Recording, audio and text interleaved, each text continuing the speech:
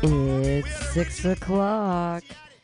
It's Friday night. It's time for the joke workshop. It's time for happy hour, the happiest hour of 2 hours of comedy of open mic on the radio, streaming live, MutinyRadio.fm in .sf. We are here.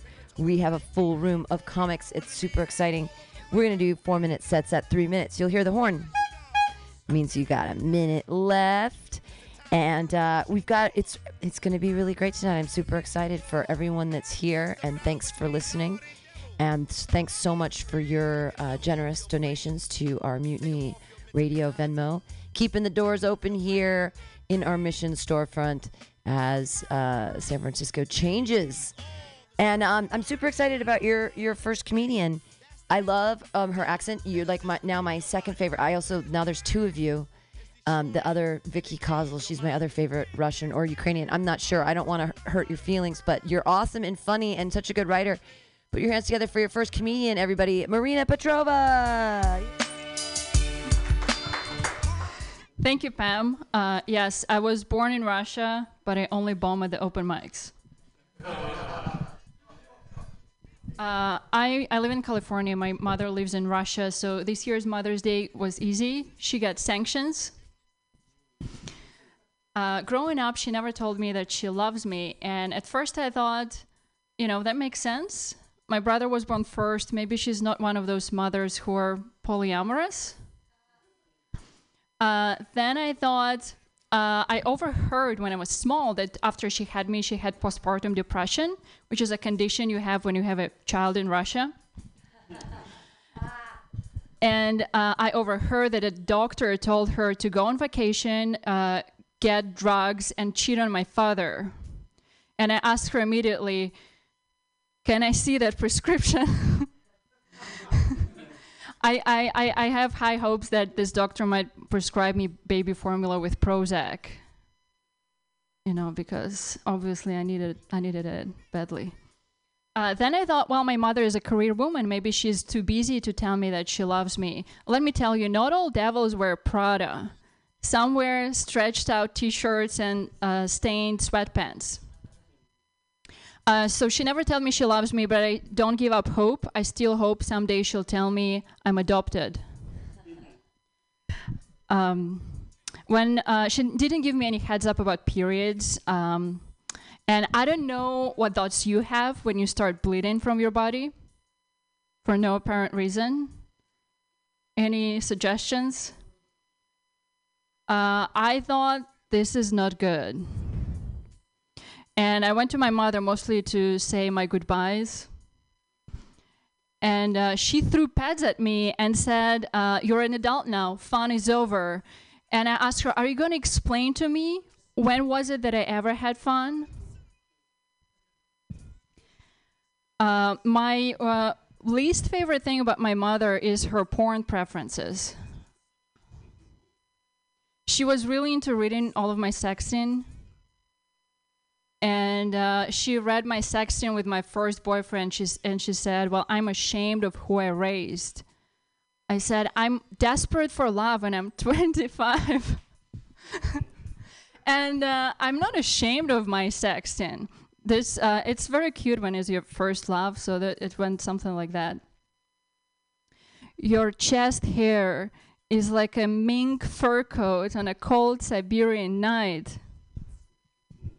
Your pickle is so big, it's wet and cold and bumpy. I want to eat mashed potatoes from your buns of Stalin.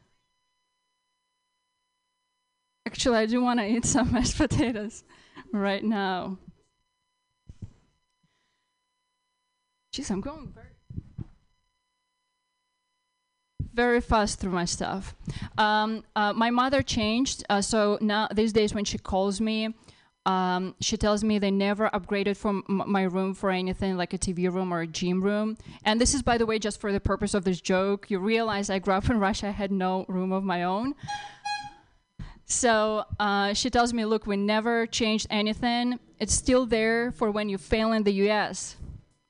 Because nobody needs you in the US, and here you have your family. And I remember the fact that I have no early childhood photos. So now I can respond to her objection hearsay. All right, that's all I had. Thank you. Marina Petrova, proving that there is no feminism in Russia because you weren't allowed to have a room of one's own. There's no Virginia Woolf there at all. They don't know who she is. All right, your next comedian. It's her triumphant return from the southern hinterlands. And I have a question before you go up. Does the water actually cycle the other direction? When it goes in the sink, does it twist down in the other direction? And the toilets, do the toilets swirl in the other direction? Because it's on the other side of the earth or whatever, right? Oh, okay, fair. Your next comedian tries not to look in the toilet. I don't know what that would be metaphorical of, but put your hands together, everyone, for Denise Lee. Yeah. Yes, I just got back from South Africa. I went backpacking there. I had a really big backpack and also a 50-pound suitcase, but backpacking. I went to South Africa for a wedding, and when I heard about this wedding, I was super excited at first because my friend's fiance currently attends Harvard Business School, and I was like, oh my God, half the people there are going to be from Harvard Business School. This is my chance at financial security, right? Except when I showed up, I found out that everyone there was already in a relationship. And I told my friend who was getting married, I was like, oh, not a lot of people come into this wedding alone, huh? And he was like, yeah, usually if you're traveling across the world for a wedding, if you're by yourself, you're kind of weird. And I was like, I'm here by myself, so... But it was pretty cool because I had worn like a really like tight dress. I had been like dehydrating myself all day long for this wedding. And as soon as I found out there were no single people there, I just immediately like let myself go. Truly, I just stopped sucking in. I feel like a lot of men don't understand that. That is male privilege there. No, people are always like, oh, like, why are you sucking in? Like, you have abs. And I'm like, yeah, you would too if you were clenching 24 hours a day, But I really like weddings because you learn a lot at weddings.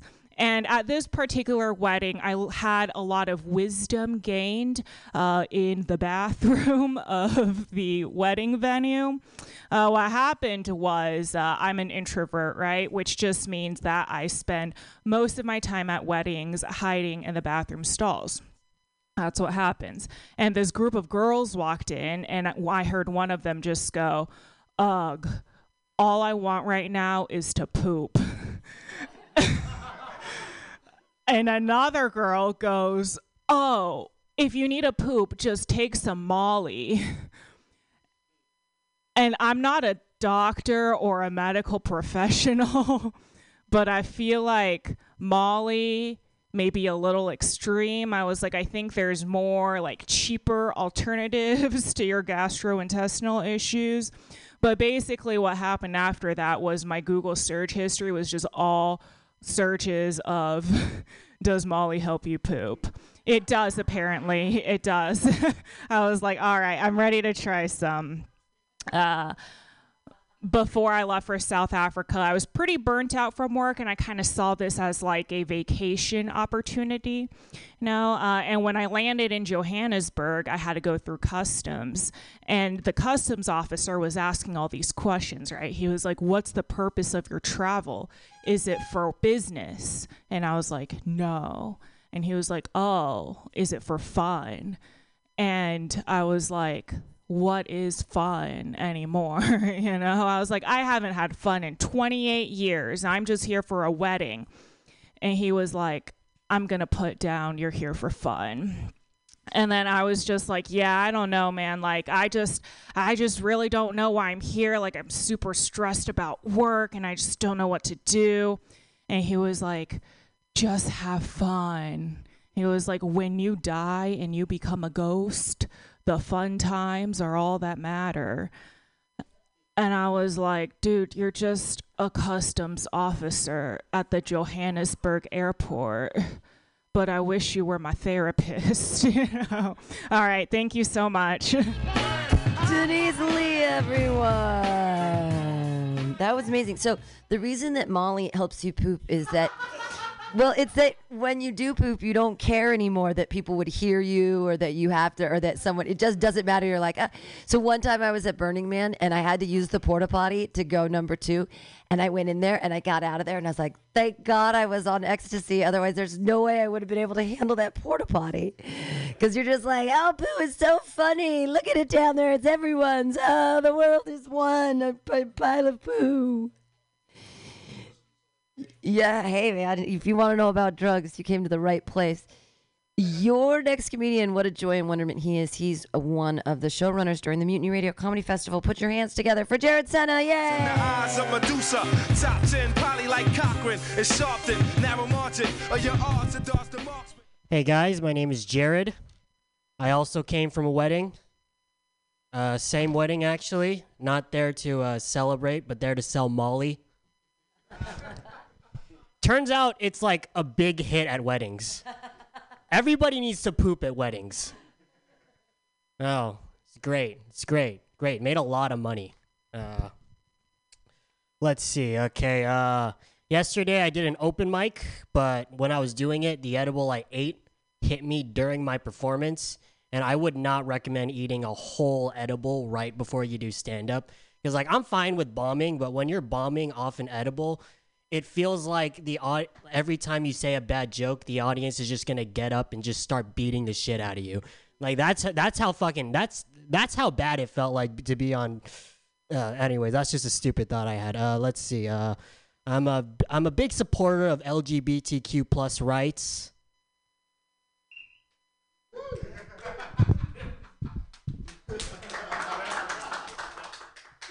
What the fuck is wrong with you people? It's San Francisco.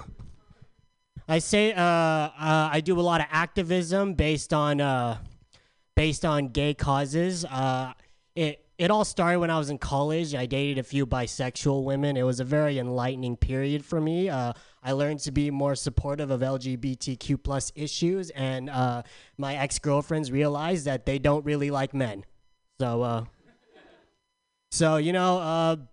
it's great, and that's my activism. Actually, I just make women realize that they don't like men by being just such a piece of shit.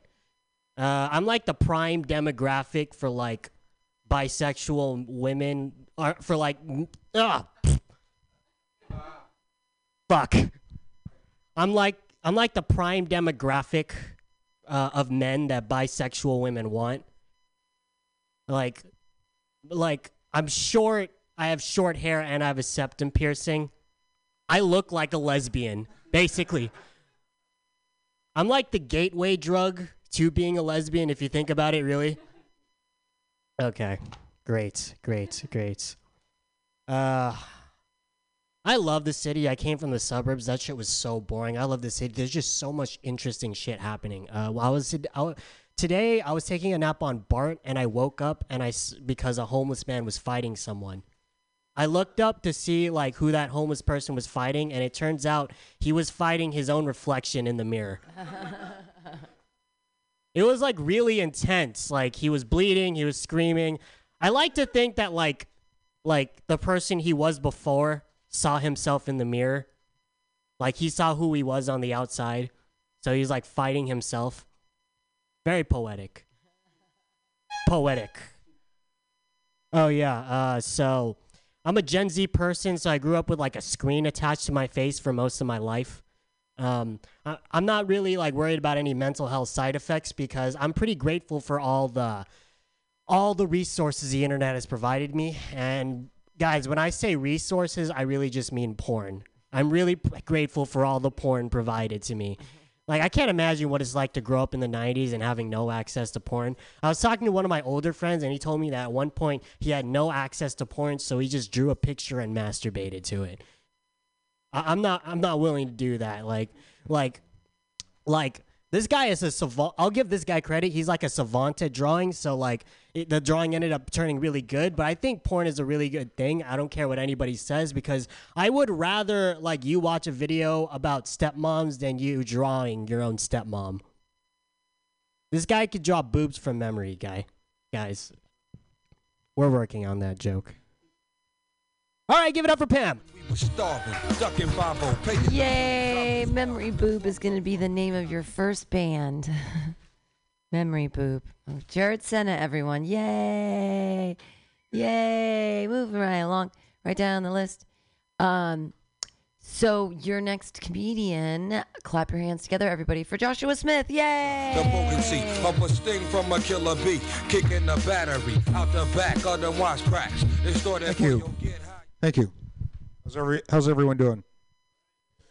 So working on some new stuff. This is actually true. A friend of mine I hadn't talked to in a long time. He's British and he lives in England, and he sent me a text that the Queen had died, and I said I had heard, and I don't know really what you're supposed to say when the Queen dies. And in fact, the closest thing I can think of to a queen dying in this country recently was maybe when Louis Anderson died.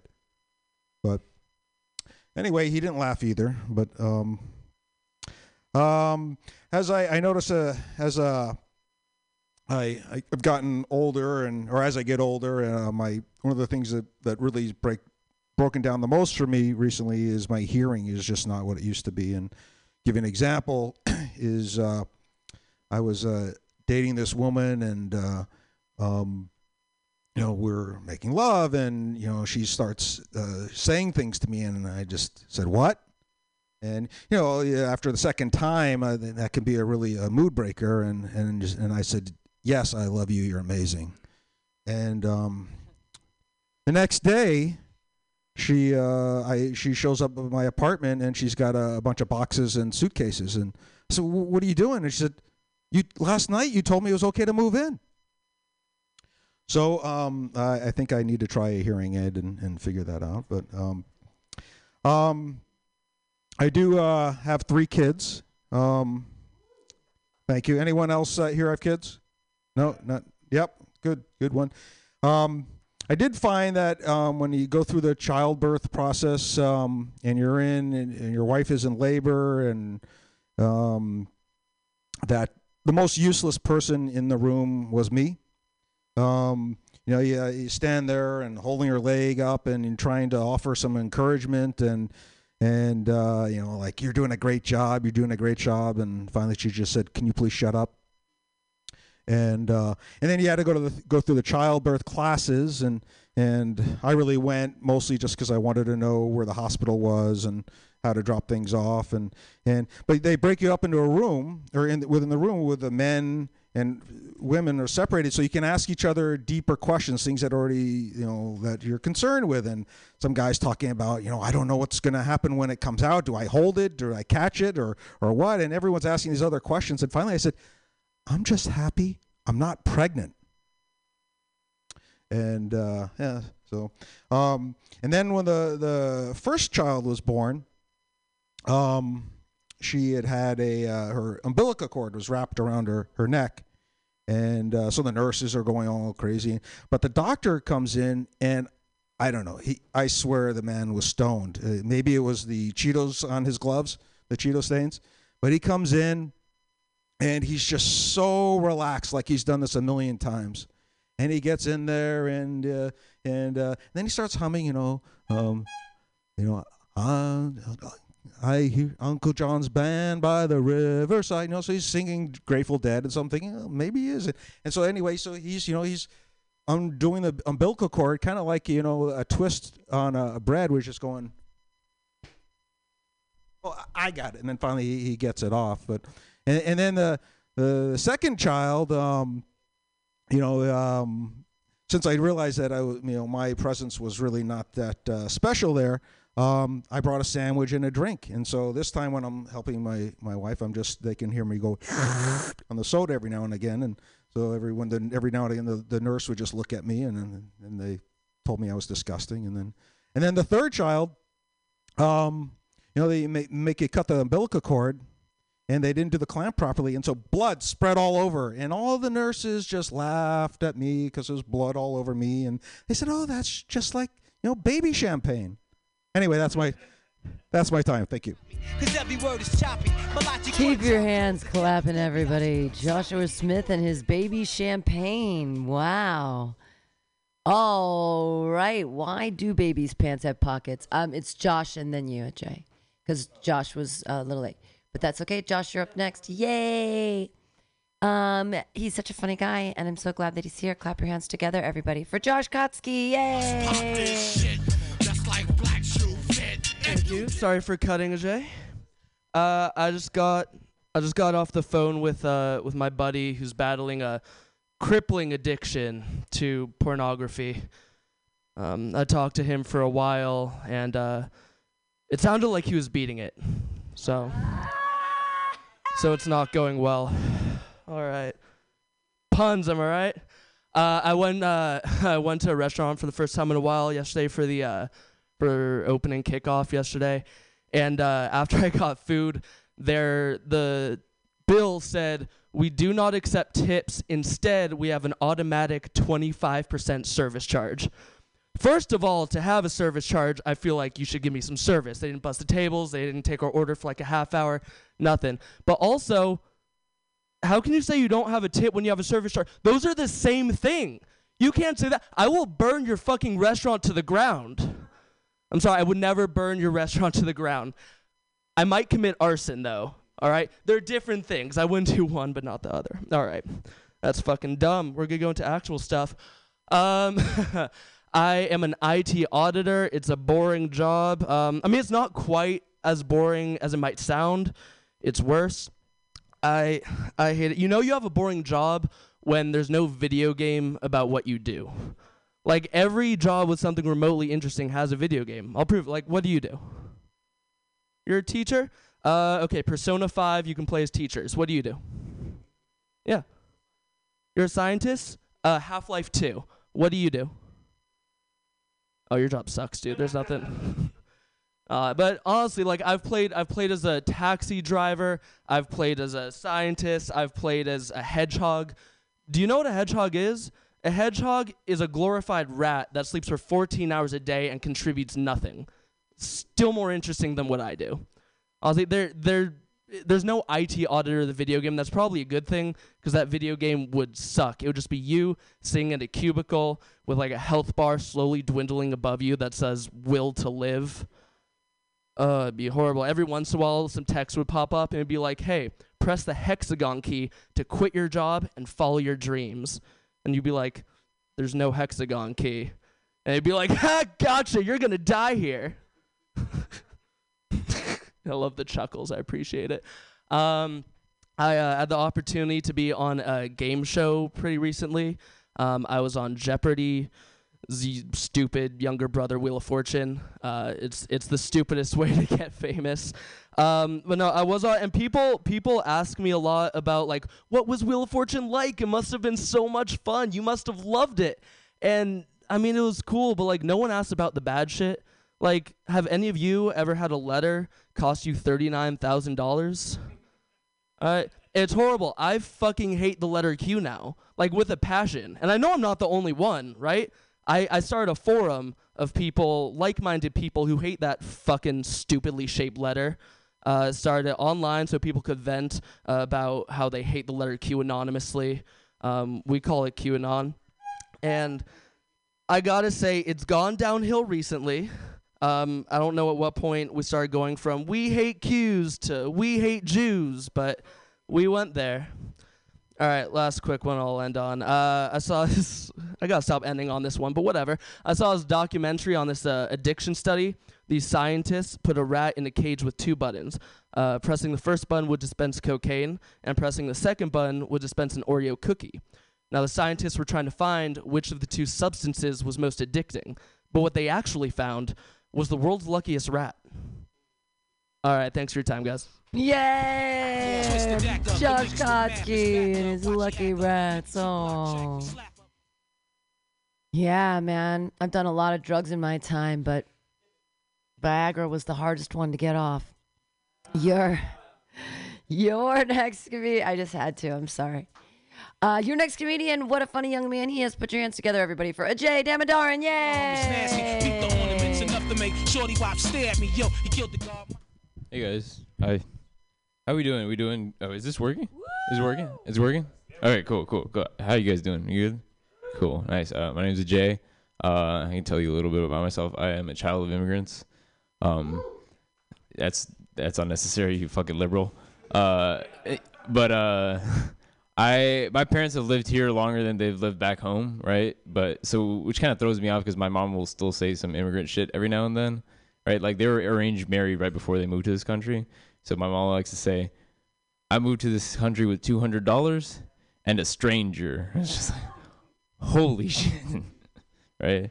Sounds like dad moved it here with $200 and an ungrateful bitch of a wife. That's what that sounds like.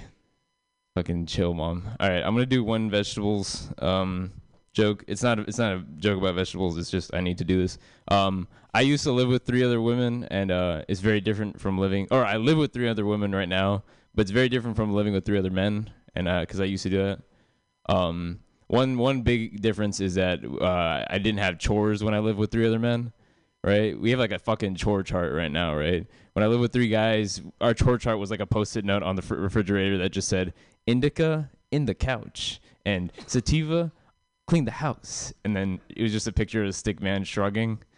So that's how that went. Yeah. Yeah. But there's another difference, which is I don't feel emasculated now anytime I hear my roommates having sex. Let me explain. Anytime I would be like back with like 3 guys listening, but I wasn't listening to them having sex. I'd be like washing the dishes or something, right? And they would be like, I just hear from another room, and then later on they'd be like, hey Jake, were you listening to us? And I'd be like, this is your fucking pasta, okay? You want the fucking dishes clean or not? Yeah. Also, just a side note, I realized that like an unwanted erection is a lot like a little kid waking up on Sunday, like, oh, dad's making pancakes? It's like, no, kid, these pancakes aren't for you. Shut the fuck up. Go back to sleep. Neighbors are having sex. That's what that is. All right. It's a weird vegetables joke. Okay, I've been listening to, I've been watching like the television that my roommates watch, and they watch this one show called Echoes. I'm not going to tell you about the show, but just know that there's a scene where there's a guy that like handles horses, and he's being accused for murder, right? And the cop's talking to him about like what's his alibi, and he has a big ass bruise on his head. And the cop's like, "What's that from?" And he's like, "Oh, I was just trying to wrangle one of the horses. I spooked him, and he got a shot off. It happens all the time. It happens all the time. The fuck does that mean? It happens." So and like he's surprised that he's like a murder suspect. It's like, yeah, dude, you're not of sound mind. It's like, no, officer, I couldn't have done it. I've only had 17 concussions. That's fucking craziness. I don't know. That was just for me, to be honest. This is also kind of just for me. I have a bidet, and one thing that a lot of straight men are worried about when they get a bidet is like, oh, am I gay now?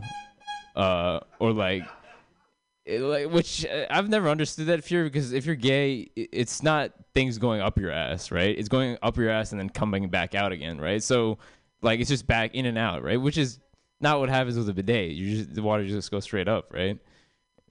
I feel like I'm asking, but I'm being definitive on that. That's what happens. I'm not gay. Okay, no, no. But I feel like, yeah. And then side note, Mormon gay is just a butt plug. That's a fun one. Okay, I'm gonna leave. You guys have been fun. Have a nice night. Ajay! Now I'm thinking about butt stuff, and I wasn't before. So thanks. Your next comedian, excited that he's here. Put your hands together for Marcello. Yay! Just came home, now they both out. Money belonging in triple light. Hey everybody. Hey. What happened today? I guess the queen died yesterday. I don't know, but it's just like a great opportunity to like learn new stuff about like a new culture. So I've been kind of deep diving into that. Do you guys know what the national anthem of UK is. It's God Save the Queen. It's like that has to be like the worst week that any song has ever had, to go from just like that to just be like what a bummer. It's like the US's song is like, I don't think like Rocket's Red Glare ever had like a bad week. It's like still doing great. Sorry, but yeah, but so God Save the Queen, it's like I'm not really sad for this song. I'm like more sad for like the people, you know? It's like now they're stuck with a song that just kind of sounds like a sad diss track. All of a sudden it's kind of just like, God save the Queen. God, could you save? God, please. God, will you save the Queen? God, don't let the Queen God die. Oh, there is no God. Anyway, I don't know the lyrics to God Save the Queen. None of us know the lyrics because we're all like American, right? We don't know anything about royalty or shit like that. Like I was learning all kinds of stuff. Like, are there any like British people here to like help out? No, I don't know. So it's like I don't know. So all sorts of stuff's happening. Like today, it's Friday. There's no sports events on today because it's like in honor of the Queen. But then there's like all sorts of other stuff. It's like, how long is it appropriate when after a monarch passes away? Like what? Like when is it like? When will it be cool again to just use Yaz Queen in conversation? You know, I just want to be respectful. I think it's important that we all be respectful. But yeah, so we'll throw those jokes away after today. About 2 days ago, yesterday, Wednesday, I went and tailgated a Motley Crue concert. It just happened at the ballpark, so you can watch for free. I was watching over the fence. You can just see the Jumbotron. And Motley Crue's kind of like a bunch of pieces of shit, and they're like terrible, but it was free, so I was going to check it out. I only bring it up because Tommy Lee, who's the drummer of Motley Crue, you guys might know him. He like had a sex tape in the 90s, but so he stopped in the middle of the show to do crowd work. I don't know, you guys are all comedians. You guys know crowd work, right? So he basically just got up in front of everybody and was like, this is like verbatim. He goes, man, I love titties, but I want to see some dicks. And then he proceeded to like pull focus of a camera on people in the crowd and then peer pressure them into showing their dicks, which was awesome, but also kind of not fair because everybody knows that Tommy Lee's like packing major heat. But regardless, I've now seen like the biggest dick I will ever see, because on a Jumbotron from like across the thing, like this big on a Jumbotron is like the fucking hugest dick you'll ever see.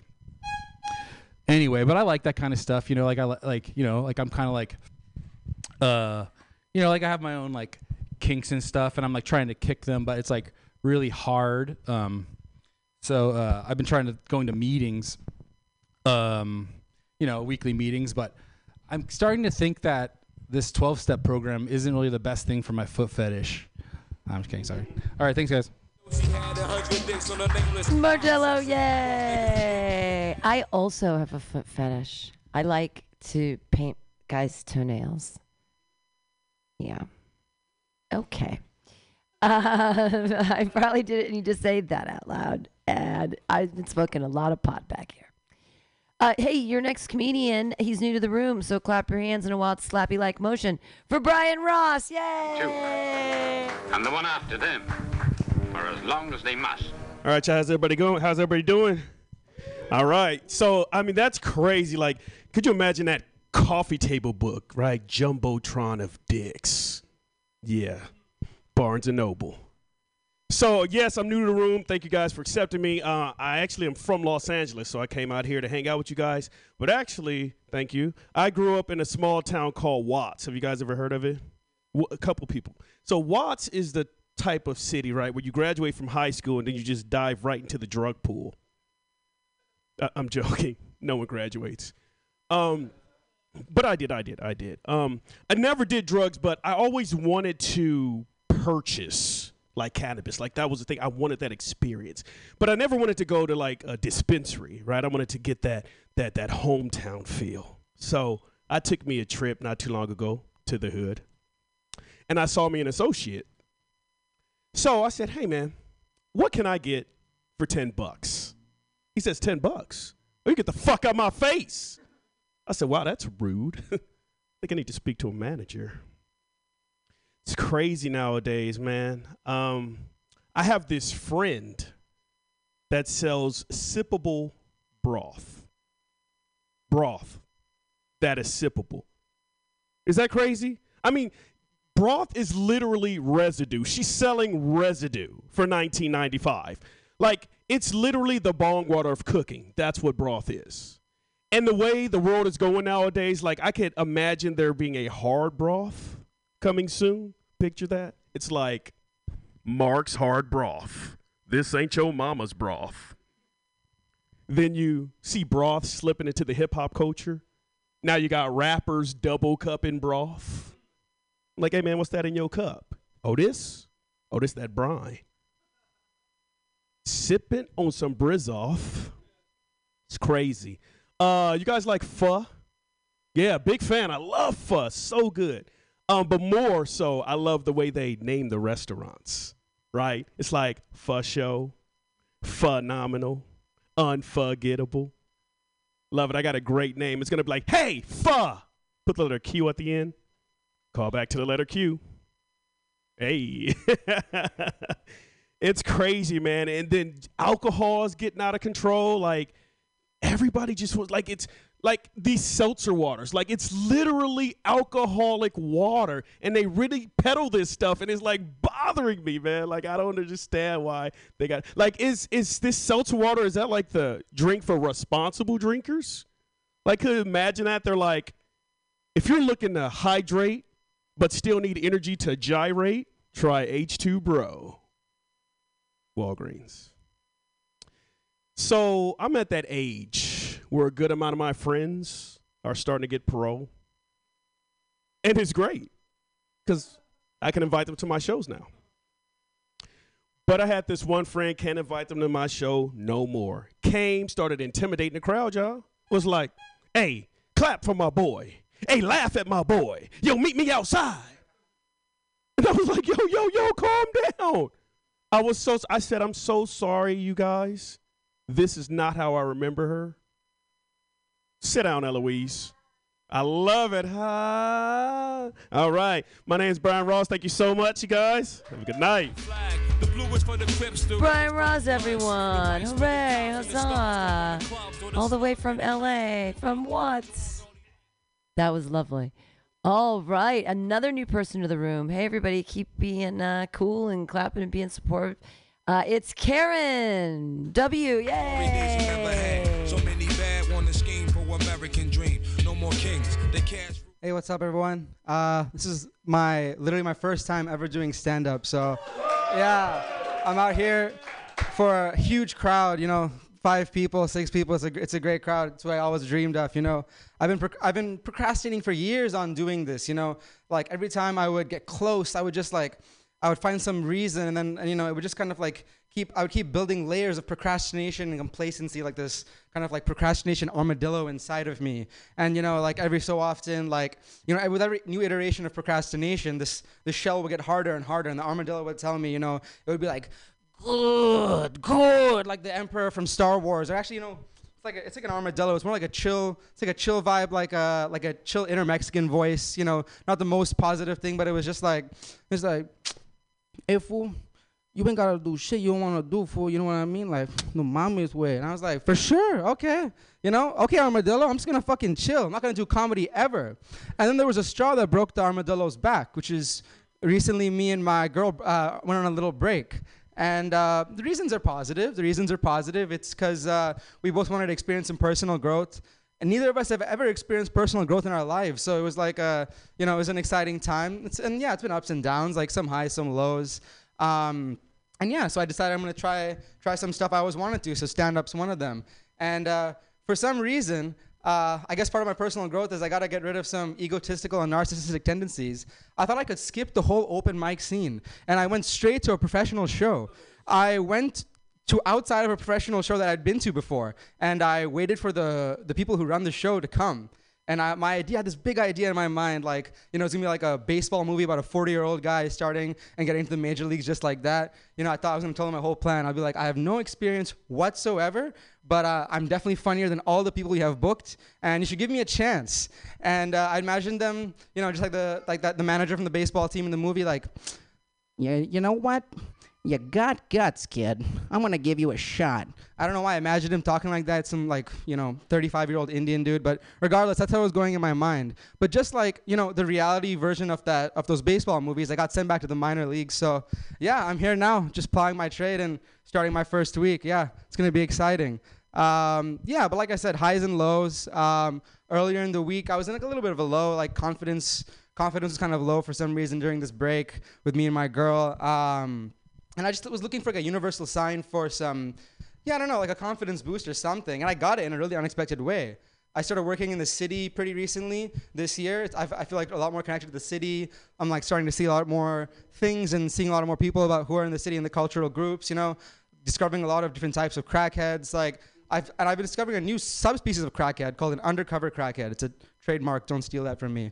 It's an undercover crackhead. It's like a person who looks pretty poised and something else, whatever. You wouldn't expect it, but they definitely are a crackhead. And regardless, I ran into one the other day walking to work, and I was just walking to work, and as part of my trying new things I'm trying to meet new people, make eye contact with random people, and stuff like that. And so I made eye contact with this one guy, and the first thing he said to me was, I said, "Hey, what's up?" He's like, "Look at you being handsome," and I was like, "Well, thank you."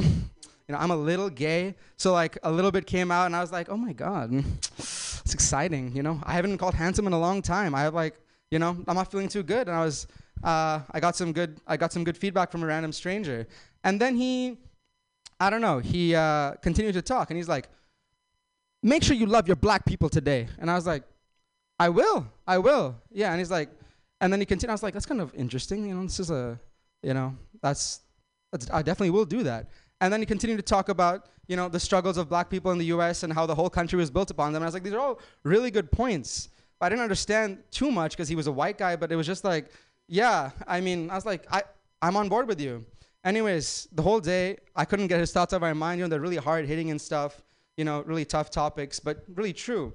And I felt really positive from the interaction because, end of the day, someone called me handsome, and I was really feeling it. So, yeah, it was a good start. It was a good way to break one of the low periods earlier in the week, and I'm excited to continue doing things and continue this foray into stand up and new things. So yeah, that's my time. Thank you. Karen, everyone. All right, the first time, yay, and then yay. We have a bunch of people. It's their first time in this room. All right, clap your hands together for your next comedian, everybody. It's Lorenzo. Yay! These things just took over me. Hey, everyone. It's also my first time. Thank you for all the support. Mostly, I'm not interested in becoming a professional comedian probably like many of you. This is more of a way for me to practice revealing the insights that I get from my research as a scientist in bioinformatics without making people cry. I just enjoy telling the truth, but a lot of the stuff that I learn about at work has to do with evolution, sexuality, pornography, and dating. So when I started talking about it at parties, people started laughing, they encouraged me to do stand-up, and that's why I'm here. Now, please don't cancel me. I have a job, and I'm an immigrant. I kind of need the visa, so... No, jokes aside, let's start with something casual, Let's talk about evolution and pigeons, right? So one of my colleagues was telling me recently that once researchers started doing DNA tests of pigeons, they realized that 40% of male pigeons are raising children that are not their own. Trust me, this isn't random. When the researchers actually started studying this a little bit more, they realized that this was happening because the female pigeons were going after, we should call them Chad pigeons, right? To get, the good genes, to have for their progeny. And then they would come back to the simp pigeons to raise the children. You learn a lot about why, men and women behave that way, today, thanks to evolution. And so I learned a lot from animals, honestly, about the way, just all species tend to operate. So for example, bonobos. Bonobos are Have any of you ever seen Sex and the City? Really? You've seen Sex and the City, Pam, right? Exactly. Yeah.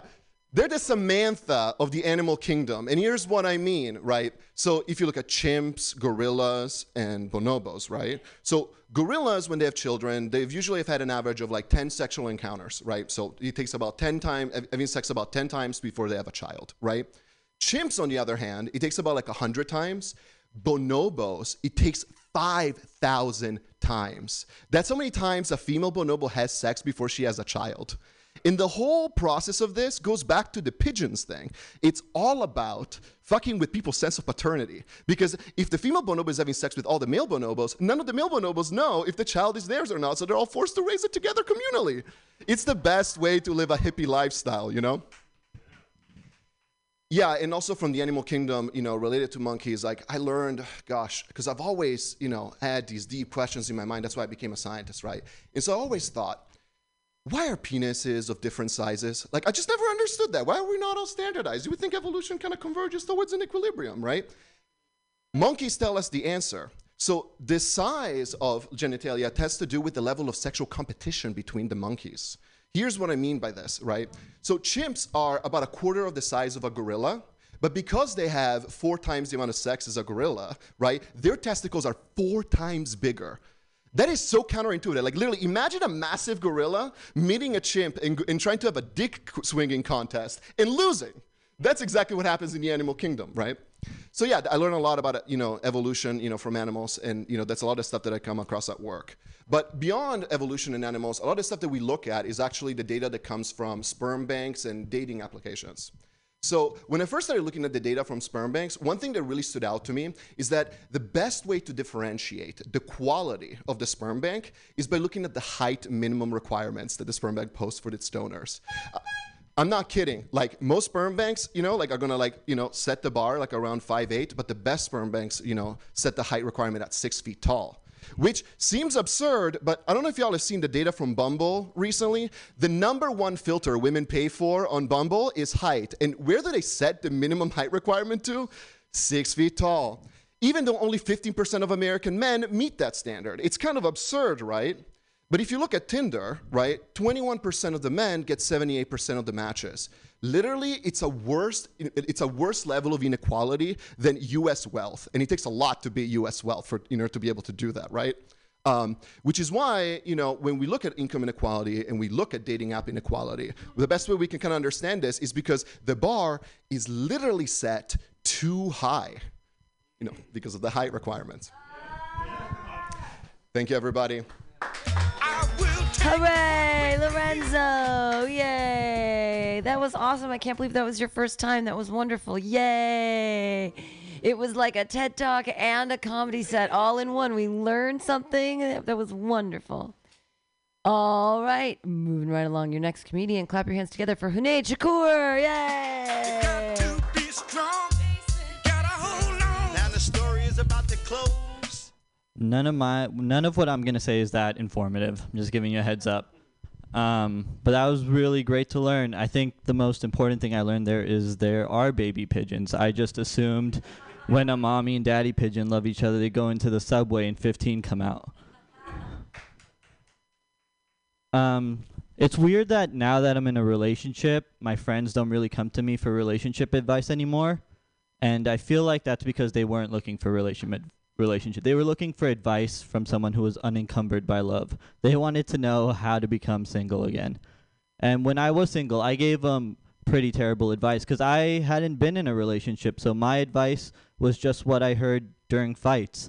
So they'd be like, Junaid, I'm in a rough spot with my girlfriend. What should I do? I was like, well, you should respect your opponent. You know, if things are going bad, go to the body. And, you know, you really only need 3 good minutes, and that will solve it. You should come out with a good win. When quarantine started, I decided to spend a lot more time with my girlfriend. I don't know, not decided, had to. And we both decided to grow a beard. And she's doing a lot better than mine. And it's weird when you get complimented for growing a beard because it's the same thing as getting complimented for wearing a mask. You're just like, hey, it looks better when half your face is covered. And But we got into weird arguments when we were together. Like, some people are worried that their significant other's going to cheat on them, and I'm not worried about that because why should it only be one of us? But one day I walked into her, and she was playing solitaire, and she turns to me and she says, I lost. And I just realized then that she would never cheat on me. She's too honest. She can't even cheat on herself at solitaire. And I think I would rather have dated a cheater than a loser. I also ended up spending a lot more time with my gay housemate. And I'm not saying that to brag about being more woke than you. It's just I'm awake because he's loud. But we went to Target together once, and he pulled into the veteran parking spot. And I was like, oh, I know for sure this guy's never served in the Army because he would never wear camouflage. He likes to be seen. He likes the attention. So I confronted him. I was like, yo, Alex, what is this? You've never served. And he goes, I serve in the gay army. And I didn't have a real response to that outside of, I'm glad America has one army that knows how to avoid a messy pullout.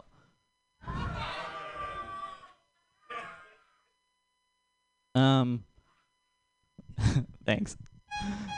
I recently got into astrology because the concept of God seemed too far-fetched and science was too hard, so astrology was like right for me. And I didn't realize how useful it would be until I got into fights with my girlfriend. And one day we got into a really bad fight, and I was losing. It shouldn't have escalated this far, especially when it could have been avoided if she had just taken antibiotics. But I was losing, and I felt it getting worse, so I just threw out, hey, is this your Aries moon coming out? And the look on her face was just disbelief, and she responded, I knew I shouldn't have dated a Pisces. It says you guys disappear while you're still physically present. And I responded, I'm sorry, did you say something? All right. Thank you, guys. Uday Shakur. That was lovely. I laughed out loud multiple times. You're very funny. Come back again and again. Clap your hands, everybody, for your next comedian. It's Kathy Zhao. Hello, everyone. How's your Friday going? You think I really care? Especially you, Ian. So, earlier this year, I got proposed. Thank you. The guy told me, it's like, oh, Cassie, if you marry me, you will get your green card for free. It's like, green card for free, yes? But to marry me, he has to pay. I need to let this guy know that even for sham marriage, I have standards. But then this guy started to call me a gold digger. Oh, a gold digger? That's why we Chinese immigrants came to California. We not only dig down, we dig all across to Utah, making you the first transcontinental railroad. You're welcome. Last year I moved into San Francisco. I moved into a super tiny bedroom. How tiny is it? If Jason, you and your boyfriend moved into my bedroom tonight, you can only have 2 positions.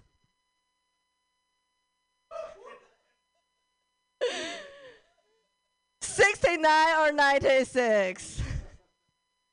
That's basically 1 position to my dyslexic friend. And Ian, you look like my friend. I feel like it's really hard. It's really hard to live in San Francisco, especially dating. Because everyone in the city, you are either working in a tech company or homeless. That makes my dating life is like one day with a mathematician, one day with a magician. And also it's hard to be an Asian woman living in the city.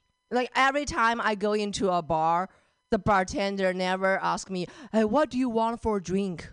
Instead, he'll be like, holy shit, the rent is due. That's my life here. That's my life. The other day in Russian Hill, when I was walking down the street, there's a guy, of course, a white guy, started to yell at me, prostitute. Like, very confused, because normally guys just call me bitch.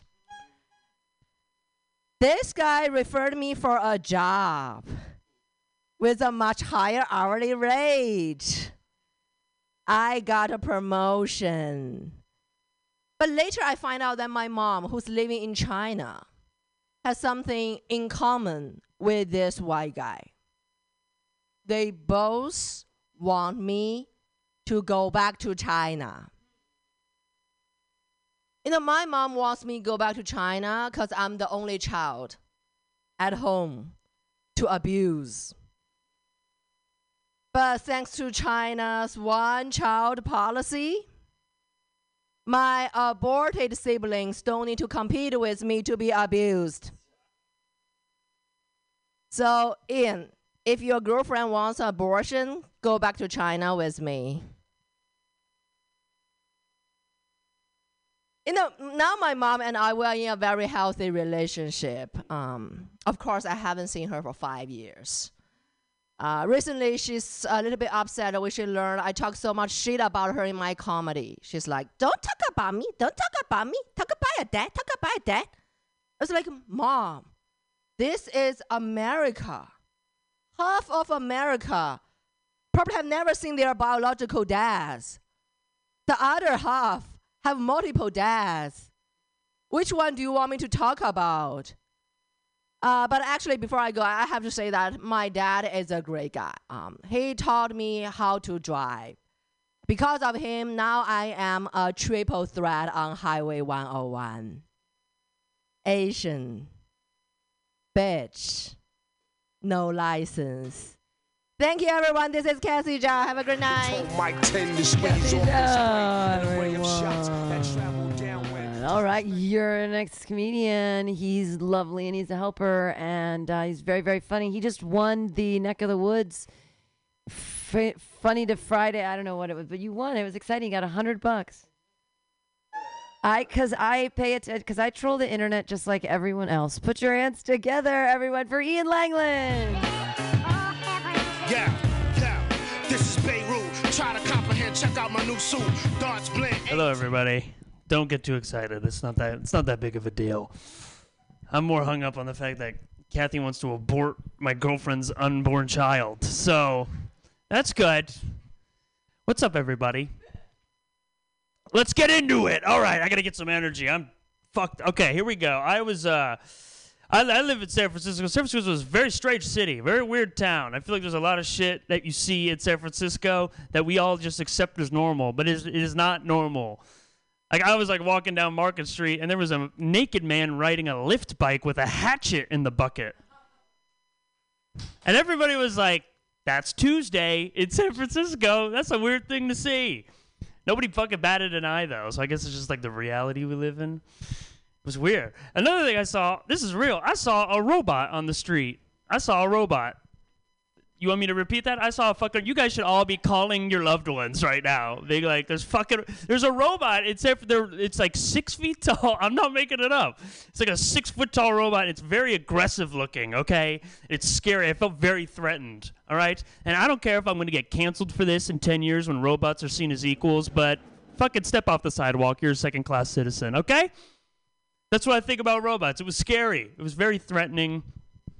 I don't even know why we have robots. I feel like we got enough shit to deal with in general, you know? I feel like we had some problems we got to solve first. Like, I feel like we should figure out printers before we make, robots a thing. I don't know. Just my opinion, I guess. You're probably all wondering the same thing I wondered. Is what the fuck is the point of that robot? Why is there a robot? And I was very optimistic. I was like, maybe it's a karaoke machine. Or maybe a vending machine on wheels. What is it? It is made to deter homeless people. That's what it is. Made to deter homeless people. I don't know if you guys have been outside recently. It is not working, okay? They're not deterred. They are everywhere. You're going to need like HAL 9000 and Terminator to fucking deal with these homeless people. So that's what it was. It was fucking, they're made to deter homeless people. That's like the third worst thing it could be, I feel like. First being is that it kills people. Second being that it fucks us. And then third is deterring homeless people. I think that's a good ranking of what it is. I was like, well, maybe it deters homelessness as an issue. You know, maybe it's like a social worker robot. Like it goes up to homeless people and it's like, you look like you are struggling. Here is a resume template and jobs hiring in the area. Good luck. Thank you, Pam. Yeah, that's the end of the joke, guys. I like it, so I'm keeping it, okay? Let's move on. I'm a very proud beta. I am a proud beta. I feel like betas, we're all in hiding. I think we need to come out and we need to own it a little bit, okay? Where are my betas at? Liars, okay? There's more beta. I like being a beta. Betas, we are keystones to the ecosystem, okay? Who's going to hold the door open for all the women? Who's going to do it? Me, okay? The betas, we serve a purpose in this society, and we're way fucking better than alphas, all right? I got beef with alphas. I hate alphas just take up space, okay? They take up space and they're so aggressive. And they're always competing. That's what I've noticed about all the alphas I met. Always competing. I was talking to this dude at my work one time, and I was like, God, I like feel so awful. I got like 5 hours of sleep. And he was like, well, Joe Rogan and David Goggins were actually telling me 3 hours is all that's necessary, so you're a pussy. And I'm like, okay, it's 9 a.m. Leave me alone, sir. Everything's a competition with these guys. And like, even if you like win the argument, they just start to lie. Like everything's very competitive with them. I had this other conversation. I was talking to my friend. She was like having electrical issues in her house. I was like giving her advice about how to fix these issues. And this dude just stepped into the conversation. He goes, that's bad advice, dude. That's incorrect. Don't listen to this guy. And I'm like, well, actually, my dad's an electrician. I used to be an electrician. It's in the union in San Francisco. And he was like, well, fucking, my dad's fucking Benjamin Franklin and my mom is Thomas Edison. And he ran away. And I was like, okay, well, God, I thought that was funnier in my head. Well, okay, I'm going to leave now. Thank you, everybody. Thank you, Pam. Bye. Yay! Ian Langlands, yay! Do you think I'm an alpha or a beta? You think I'm an alpha, really? That's exciting. So Newman's not here yet, and I have Dwight and then Jason. Is that okay? Okay, your next comedian. I'm so glad he's in town. Put your hands together for Dwight Mai. Yay! Like killing it, touched, you feeling it in your bloodstream, deadly venom. Thank you very much, ladies and gentlemen. Thank you, Pam. Hey, thanks for putting me up, Pam. Pam, you're like a 50-year-old kid. You can put on your resume that you babysat yourself. Maybe that'll work. Thanks for the ribs. They were burnt, but thanks for the ribs. Anyways, hey, Ian, you're like the skinniest guy I know, dude. You probably rolled off the bunk bed and just glided towards the ground. I dreamt my plane ran out of gas. Hello, Jason. Long time no see. Does anybody have a pin? I want to make sure his muscles are real. Damn, you're so buff. Hey, do me a favor, just one syringe. That's all I need. One syringe. I'll put a shirt that's too big. I need to fill it up by Tuesday. Just one syringe. How you doing? I like your leather jacket. Can I borrow it? My cow's code. She's in a barn. I don't know. Let me see this. What is this? Looks pretty good. I'm going to grab some when I get off. I was looking earlier. There was like three Indian guys sitting like, that's only two guys, but there was 3 Indian guys. I thought maybe you guys could like scoot together and we'll take a family photo. Send it home and tell your parents that you created a company. And I was going to say, you're the CEO, you'll be the CFO, and the other guy with the sandals will be the janitor.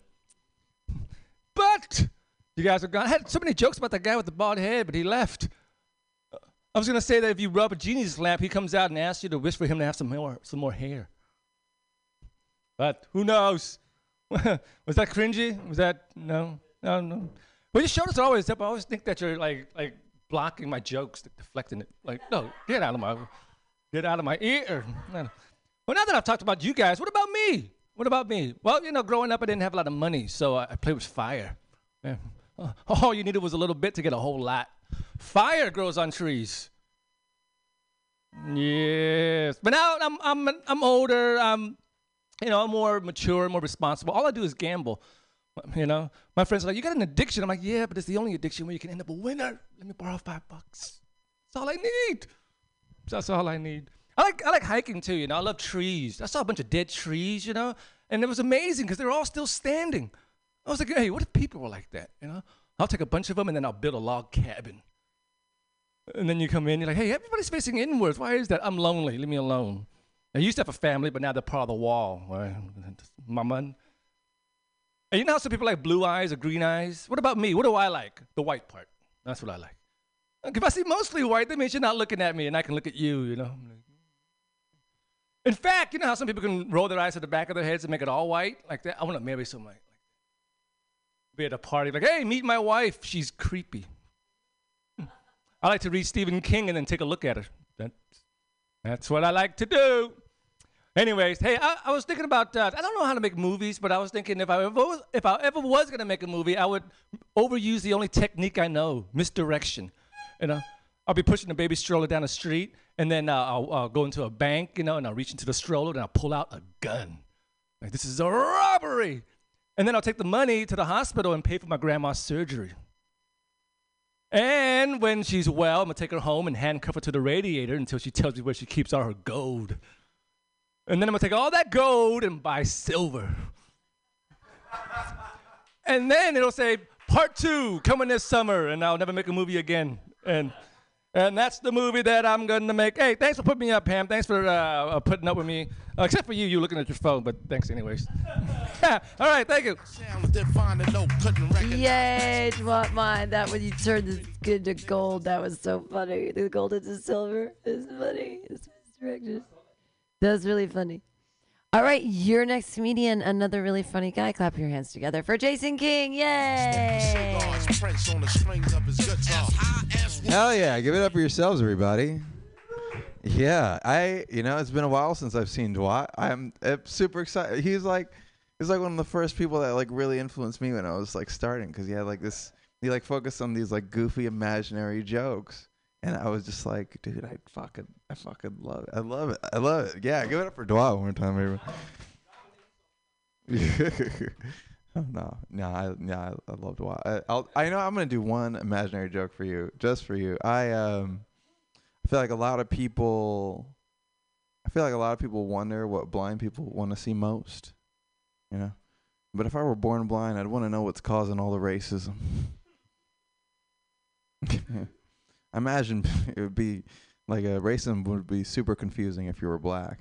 People are mean to you. It's like, why? It's like, 'cause you're black. It's like, it's all black. Yeah. All right, cool. You guys want to know what's less cool than being in the Mile High Club? Yeah. Eating ass on a Greyhound bus. Yeah. So I was recently eating ass on a Greyhound bus.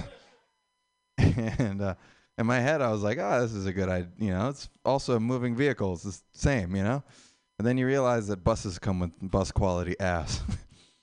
And bus quality ass is owned by bus quality people. Yeah. All right, cool. A lot of people taking the bus. I get it. All right. Let's see. I feel like there's a stereotype that black people can't swim. But I feel like you're asking a lot. Like you're asking a lot, to ask black people to swim when a lot of them don't have access to water. Yeah. Feels like a necessary part of the equation. It's like, y'all can't swim. It's like, nigga, I can't drink.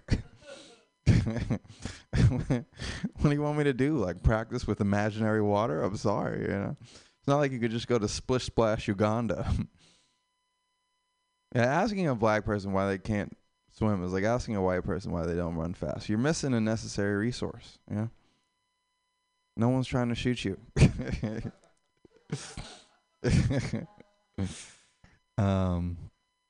Let's see. I feel like to the extent that they have access to a television, I feel like very impoverished people are probably really offended by the concept of a water park.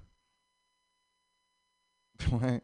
Like they walk for 10 miles just to get a bucket of water and then walk back for all of it to evaporate, and they turn on the TV and you're just fucking in a water slide doing cannonballs, and then someone pees in the pool and they just empty it all out and then refill it again. It's crazy. I got to figure out a better punchline than water slide, but I'll figure it out. I feel like the guy who created the water gun paid very close attention to the habits of 12-year-old boys. Yeah, like the guy who created the super soaker paid very close attention to the habits of 12-year-old boys. Because I don't know if you noticed, it doesn't have a regular trigger. You have to jerk it off. Like whenever you watch those commercials, they're always like super sus. Like you see the kids just shoot him in the ass. I'm like, what? And there's like a soft-spoken kid. He gets on TV. He's like, yeah, shoot him in the ass. The one kid with his mouth open. I was like, you're gonna be wearing that fishnet tank top for a minute. Let's see. All right, I'm gonna try this. This happened to me today. It was super funny. I feel like a lot of guys, you've had this experience where like you catch another guy also looking like at a girl's butt, right? And then you like lock eyes with each other, and you're like, yeah, right? So I was like staring at this guy today who had like these like huge triceps, and I was like, damn, I'm jealous. And like this gay guy like looked at me and he was like, yeah, and I was like, wait, no, I'm not in this one. Yeah. All right, cool. Maybe there's a twist. Obviously, I mean, you could always do the twist where he goes like, yeah, and I was like, yeah. It's another way to tell that joke, of course. How many seconds do I have? Like 20? I'm out of time. Okay. I had a friend recently who they got their purse stolen, and someone went in their purse and found their car keys and then stole their car. And for her, it was a terrible day, but for that guy, what a score.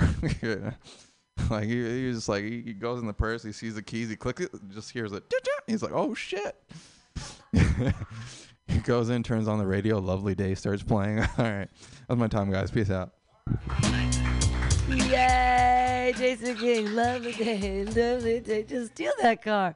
Couple comedians left, keep hanging in there. You guys are being great. Clap your hands together right now for Jeff. Thank you, Pam. Thank you, Mutiny. Ian, are you from San Francisco? Okay. Anyone else from San Francisco? No? Well, you might not recognize this, but the demographics have changed here. So the recent census shows that there's only 5% black people in San Francisco, 48% white, and 91% douche. That doesn't count the decline to state douche, so I think that number is much higher. There's so few black people in San Francisco that Rappin' Fote, he's up in the Players Club playing dominoes all by himself, crying in a champagne flute. That's for the hip-hop heads in the room. Anybody? Players Club? No? I love dispensaries. Anybody like the dispensaries? I know Pam likes the dispensaries. Yeah, you can't go 2 blocks without hitting a dispensary. I like to try the different stuff, the new things that they have. So brought home some CBD kind of topicals, try to, kind of kill some pain, rubbed it into my feet. 10 minutes later, I said, oh, great. Now my feet paranoid too. I had a 5150, my own feet. This left foot fell into a rage. Angry with the right foot for trying to steal his sock. So, yeah. Anyone like dining outside? That seems to have proliferated during the pandemic. Sidewalk dining, anybody like doing that? Yeah? I'll never do it. Yeah, not bad. I'll never do it. I always dine inside. I'm not sure if you've noticed, but the streets of San Francisco aren't exactly as charming as those of Paris, right? All right, what else? Let's see. I go to hip-hop shows every once in a while. Recently, the hip-hop artist came out and asked the crowd, hey, ladies, put your hands in the air if you got that sweet pussy, which I thought was an interesting way to greet the crowd. Only a rapper could say that kind of shit. You are never going to hear a climate scientist kick off a TED Talk that way, right? Before we get into the dangers of methane releasing from the permafrost, ladies, if your pussy's hot enough to melt the polar ice caps, why don't you make some motherfucking noise, huh?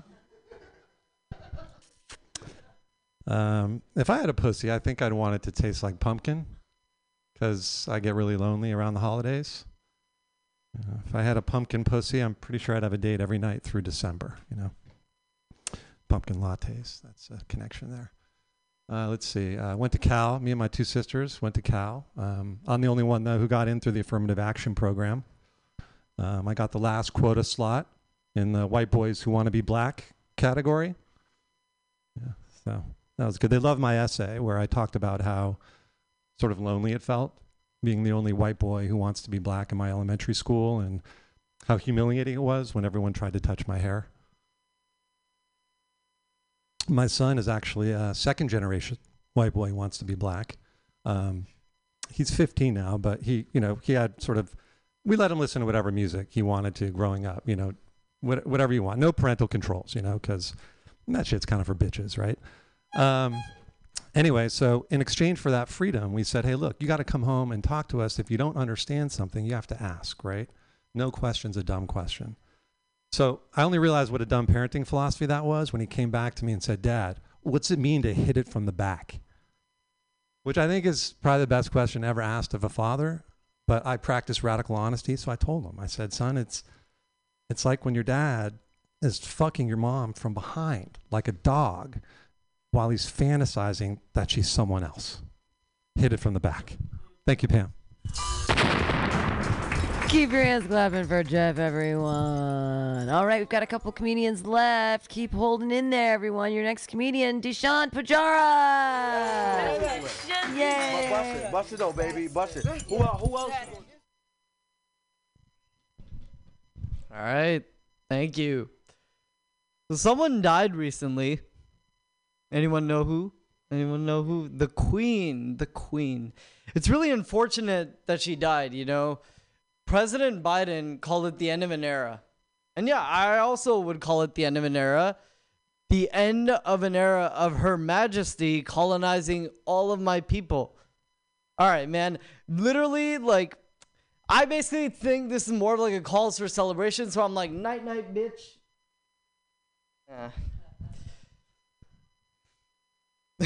All right, moving on. So I realized recently that I miss college. I really miss it. Everything in college would be graded on a curve. It wouldn't matter how good you were doing. It would matter how good you were doing in relation to other people. So I would get a math test score back, and I would get a 52. But then I would be like, shit, man, I'm pretty stupid. But I'd be like, damn, maybe I'm not. I'll look at the person next to me, and he got a 46. The person behind him got a 32. So yeah, I'm not. I'm the smartest kid in the class. I'm the sharpest tool in the shed. And honestly, I just wish life were like that. I wish everything about life were like that. Don't you? Everything would be graded on a curve. Think about it. Like, you could walk into a bar, see a pretty girl at a bar, and be like, hey girl, can I buy you a drink? She would be like, no, I don't think you're my type.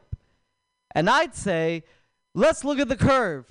You got Fat Baldy over there in the corner. He's cheating on his wife. The person next to him, the person you just made out with, he has herpes. So yeah, maybe I'm not your type, but tonight I'm Brad fucking Pitt, baby. That was pretty stupid, but have you guys ever heard of this organization called DDN? It's called the Desi Dance Network. It's actually a competitive collegiate dance teams all over the country. They go to perform at different venues all across the country. And I was thinking about it, it's basically like the NCAA. I mean, the performers don't get paid, and most of them just end up working at Deloitte as consultants. Same thing, I mean, it's pretty much like the NCAA at that point. But, I mean, okay, if you look at this organization, you'll look at the number of, after their performances, there would be after parties. And at these after parties, you would have the highest number of horny Indians you will ever see in your life. Highest number of horny Indians. Except for India, of course. Because, I mean, in India, you think about it, 1.4 billion people. We need to just get up there, get those numbers by nothing. We fucked our way up there. And, I mean, think about it. We got a high-ass population, so, we fucked our way up there. But at these after parties, there would be 3 types of people. There would be the pussy patrol. These people would make it their job to run around this party and make sure they fucked everything in sight. Like they would be like, "Oh, look at that girl! Look at that girl! Let's go upward! Let's go fuck her." It'd be pretty bad, but it'd be pretty stupid. But then there would be like the criers. You know, there would be like the people who'd be crying for no reason, finding any goddamn reason to cry in the club, and it'd be like Shreya would be crying for no reason, and I'd look at her and I'd just be like, "Shut the fuck up, Shreya. Why are you crying? Why does it matter that Rod just hooked up with your best friend? Why does it matter? Just do what he's gonna do him." And then there would be the sober people, aka me. But honestly, at that point, like it was just there was just this one time I was like talking to one of my friends. He was at the event, and then he was like 5'4", and the girl that he like went up to was 5'11". And like as he went up to her, like started like grinding on her, you know, he started like, you know, started moving around on her. He started like getting up on it. And then he basically said like, I was like, you know, don't mess around with the proportions, you know, you can't fuck with that. You're literally grabbing her legs. He's like, don't hate the player, hate the game. And yeah, okay. That was my last joke. All right. T-Sean Fajar, everyone. Clapping your hands together. Hooray. Your next comedian, everybody. Newman Shake. Woo.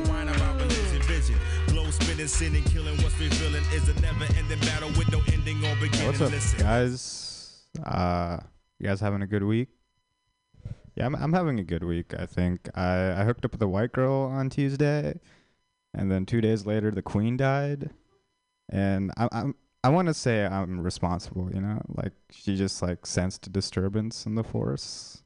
She's like, one of my people sucking this Brown's okay. I'm still working on that, but there's something there, I think. Things are lining up very well. I don't know. What else do I want to talk about? I used to be a raw security guard, which you guys could tell because you looked at me and you're like, this guy looks like he protects $5 purses, you know? Like, I liked working at Ross because I would steal so much shit from there. Like, my manager, she'd get mad at me. She'd be like, Newman, you're a horrible security guard. People are stealing things from here all the time. And that was all me, you know? Like, she wasn't insulting me as a security guard. She was just complimenting me as a thief. I need to work on a new joke. I've been saying that too often. What else is there? I'm trying to get married, I think. I've had enough of being broke, you know?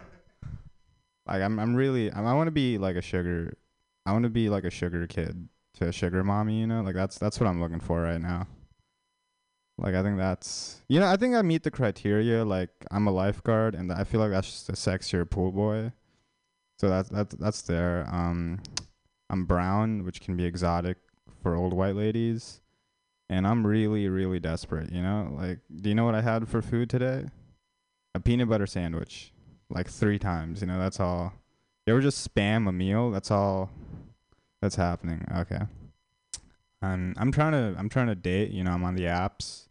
I'm on Hinge. Hinge is too wholesome for what I'm looking for, which is like sex without getting to know a person. And then I know Tinder's for that, but Tinder's kind of scary. You know, like Tinder has made me realize what it's like to date as a woman.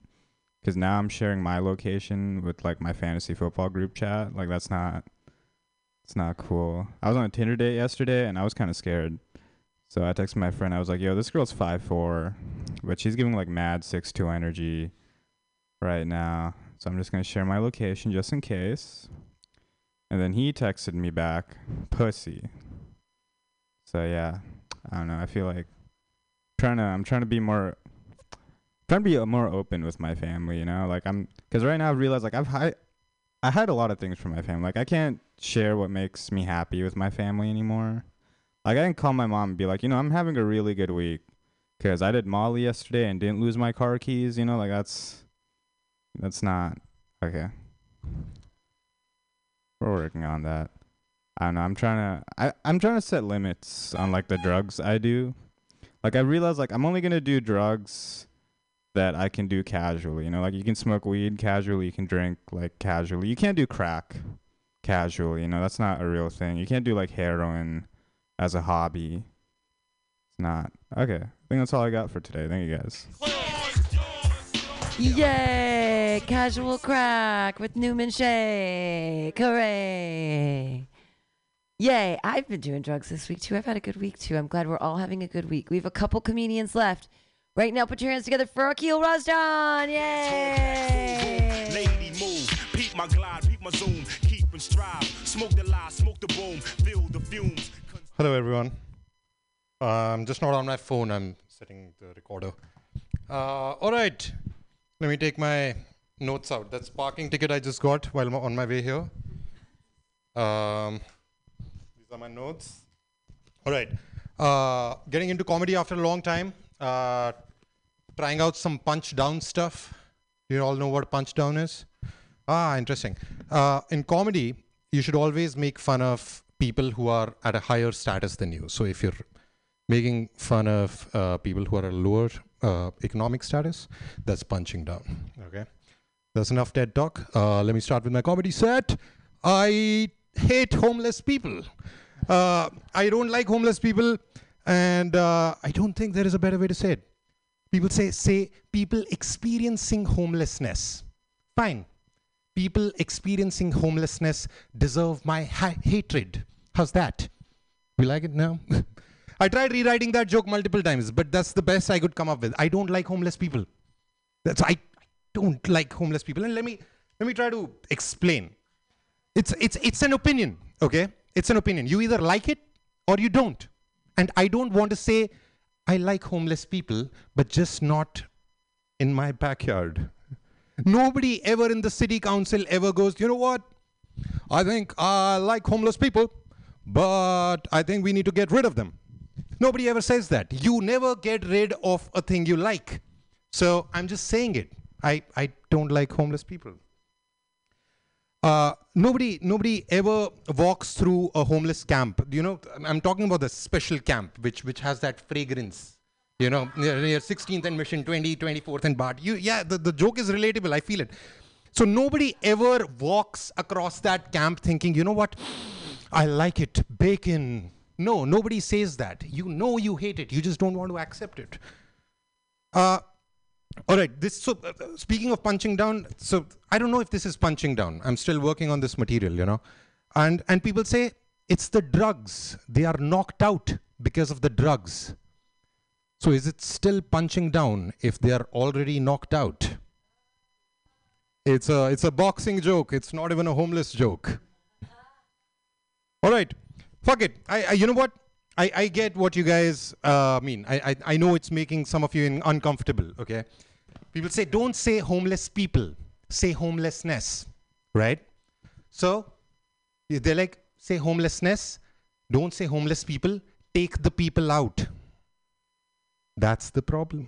You just said it. Take the people out. No, that's not the solution. Homelessness is pretty much nothing without the people. So it has to be homeless people. And that's why I don't like homeless people. You know what? I'll give you a reason why I don't like homeless people. This thing happened recently. So punching down is when you make fun of people below your economic strata, right? What if I told you I got evicted recently? My bike got stolen. And I saw a homeless guy run away with it. I called the non-emergency 911. A stripper showed up, dressed up as a cop.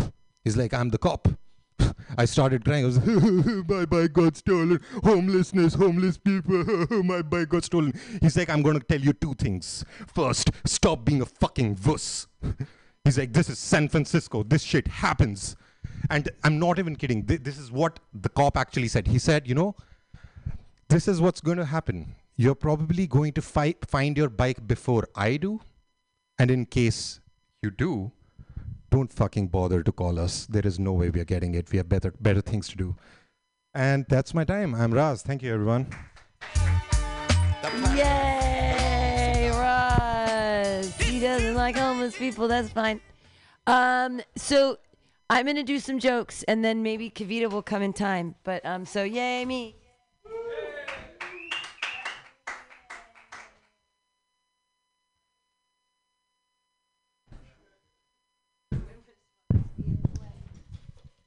Yay, how's everybody's Friday going? Everyone's having a really good day. I had a really great day. I got finger banged by my ex-boyfriend. Yeah, proving that witchcraft is real. Like, it absolutely exists, you guys. That's real stuff. Any other witches in here? Tiger's Eye tarot cards? No. Astrology? None of it. You don't believe in magic? You don't believe in magic? You don't believe in love? You don't believe in magic? You don't believe in candles? You don't believe in... Yeah, candles. Do you know what autopeleo-erection is? Autopeleo-erection. Peleo-erection is when you get goosebumps. The hair on your arm stands up. And autopeleo-erection is when you can make yourself have your own goosebumps. And a very, very small percentage of the world can actually make themselves do this. Now, I just found out about this autopeleo-erection, and I've been able to do this for years. But the crazy thing is, when I was little, I used to think God was talking to me. Seriously, I'd give myself goosebumps, and I'd be like, God is speaking to me right now. Or I'd be like, I'd be in class and I'd think about a boy, and then I'd get the thing, I'd be like, they're thinking about me back. And really, it was just me giving myself goosebumps. So I've always had a really flexible mind. My mind is so flexible, it can hold many differing thoughts at the same time, which shouldn't jam together. Like, I believe that I'm in a 2.5-year relationship with my sourdough starter, Gary, and we met at the beginning of the pandemic, and I talk to him all the time, and he sounds like Shaft. He's like, hey baby, how you doing? Like, you go bake with me again? You want to heat up that oven? You're gonna need me up, and we're gonna get it done. And now he's getting angry at me because I don't take him out of the house. I can believe that I speak to babies and cats. These are all things I can believe. I have great cognitive dissonance. I believe that I actually enjoy doing stand-up. Does that even mean? Ex-boyfriend, finger bang. Did we get the memo on that? That's crazy.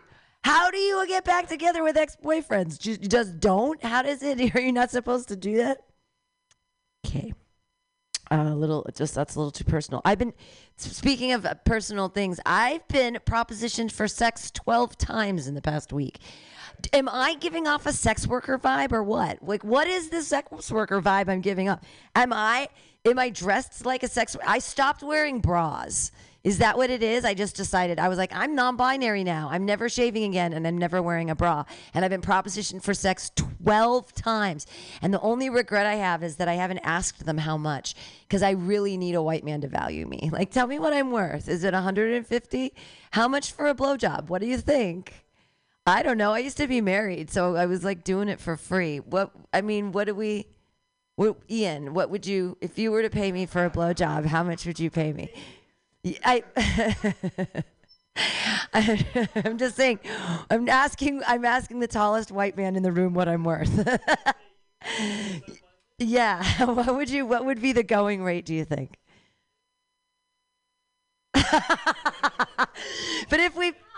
if the money exchanged hands, it wouldn't change the relationship in any way, because it would be a monetary exchange. $10. He thinks I'm worth $10. That's the crazy thing. Yeah, I'm like, I have to convince everybody. It's the first time I'm like, I don't feel like I have to convince everybody. But I realize, like, I don't have cognitive dissonance. I know I'm a San Francisco 6. That's fine. I get it. I was on the Greek islands. I was a 4 there. I'm a Greek islands 4, but strangely an Albanian 10. That's weird. You guys know where Albania is on a map? They were thirsty for my 47-year-old ass, and I was like, you are drinking seawater. You're crazy. You're gonna traffic me. A gang of 26-year-old Albanians were trying to like kidnap me off Skopelos and sex traffic me. And I said, why are you interested in me? Are all your women dead? And they said, no, Albanian women are very strong and very married. So I was like, I don't know what that means. So American women are like weak and slutty. So I'm like a weak, I'm a weak, obviously I'm a prostitute. I'm a sex worker. That's what they think. Okay, that's what I'm going to be done talking. All right, put your hands together clap for me. Thank you. Yeah, it looks like there's one rib left up here too. Put your hands together for your last comedian, everybody. Kavita Singh, yay! So that the knowledge will spread.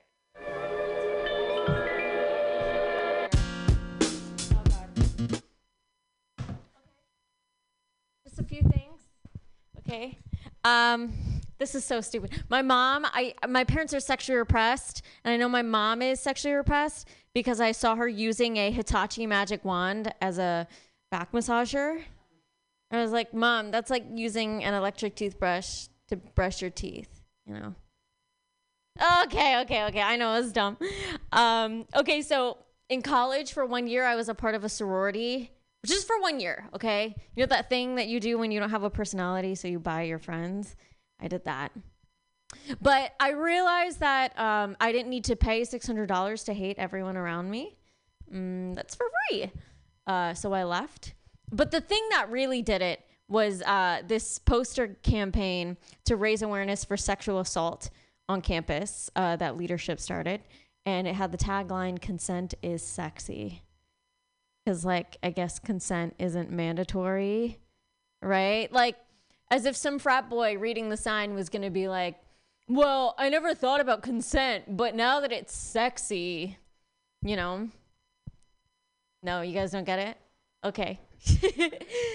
Peddling is basically like peddling the right thing for the wrong reasons. You know, I just feel like that's the same if you had a campaign for pedophiles and it was like, kids are fine, but adults better, you know? Like, it's just, but I don't know. If you're already going to make this whole like sexual assault awareness campaign super male centric, why not go all the way?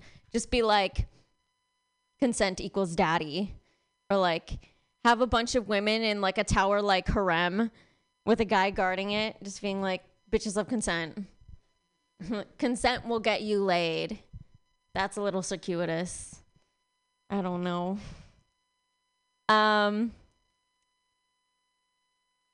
I don't know where it feels a little long, so I'm not really sure.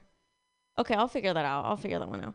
So I moved here a year ago. Part of the reason why I moved here was because of the weather. Like in New York, I would get so depressed. Moved over here. It's sunny. It's nice. Turns out depression is all year round. It's not a seasonal thing. Oh yeah. Oh yeah. So I feel like all women nowadays are like gay. Like just 50%. It's a toss up where everyone's gay. And I feel like I'd be down to date women, but I'm not ready for that responsibility because right now I'm like the more put together half of my relationship with my boyfriend, which doesn't really mean much if you're dating a straight dude. Sorry, guys. But it's just like, I cook food. I do laundry. The fitted sheet fits on all corners of the bed.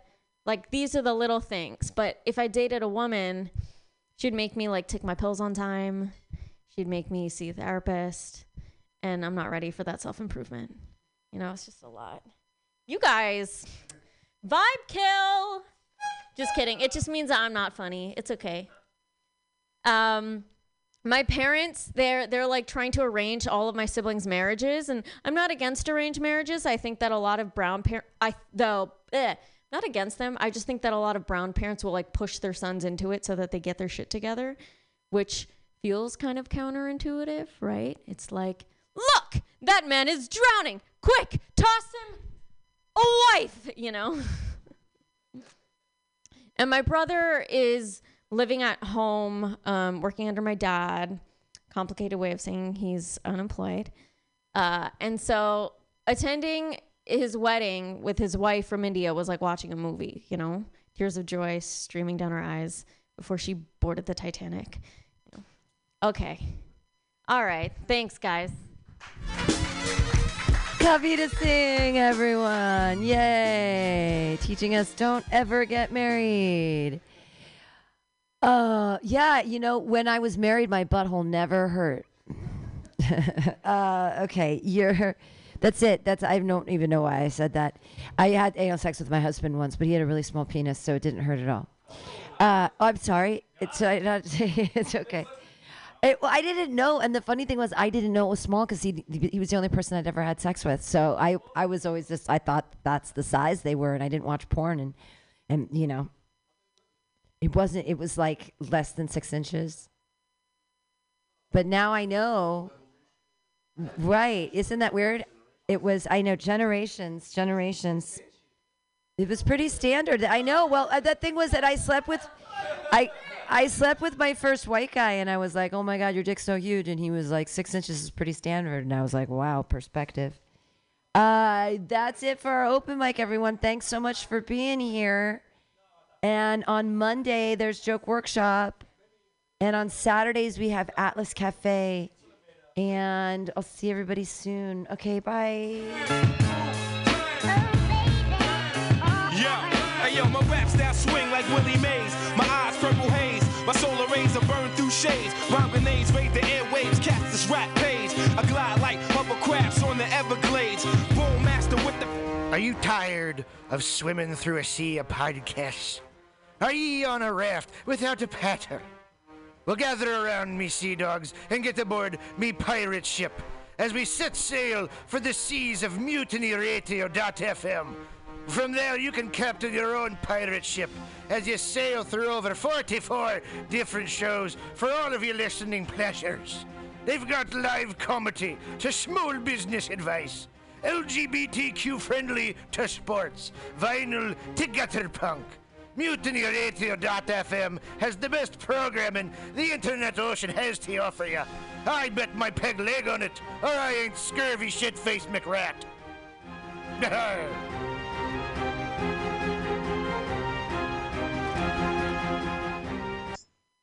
International banking, diplomatic cables, nuclear missile launch codes all rely on unbreakable encryption. What if these codes were no longer secure?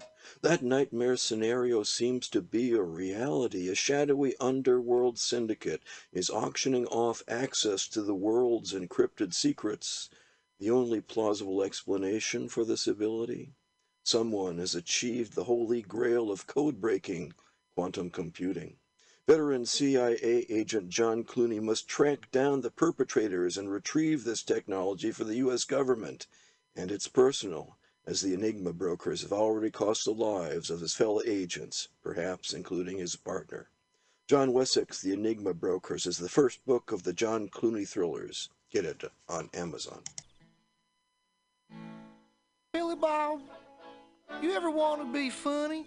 Well, my dogs think I'm funny, Daryl. Well, I mean, you ever want to be like in front of an audience, like other than like squirrels, dogs, and dead peasants? Oh, shit. From time to time, I've been giving it a thought or two. You know, if you go to Joke Workshop, there's more than 2 peoples paying attention to your jokes, and they ain't even gonna be jerks about it. Daryl, are you serious? I can get people to listen to my jokes? And they'll even say nice things, dude, before they tell you how to get improvements. No way. What is this dag-nabbit thing called? It's Joke Workshop. Joke Workshop? Yep, every Monday, 6 to 8 p.m. on the Mutiny Radios. So you're saying I could tell my jokes every Monday from 6 to 8? That's what I'm saying. It's the Joke Workshop Mondays, 6 to 8 p.m.s at the Mutiny Radios. Yahoo! $4.99. I was just leaving the theater. Convertible 1969 gold Cadillac with the white interior. I drove it up here. And I started to do some thinking. Around in it on the freeway, and I'm having a really, really good time. Flat black plastic. Smoking big spliffs and cruising Saturday noon to 2 on the freeway. It's good feeling. I am a I'll tell you. total What can I say? fraud. Lori Stone's voice is absolutely right. I am petty, rebellious, and adolescent. And I will cut the Hello, Blake. Henry. Yeah, Charlie here. Yeah. I have a report here, Henry, from your chief nurse, Major O'Houlihan. She makes some accusations, Henry, I find pretty hard to believe. The dude minds, man.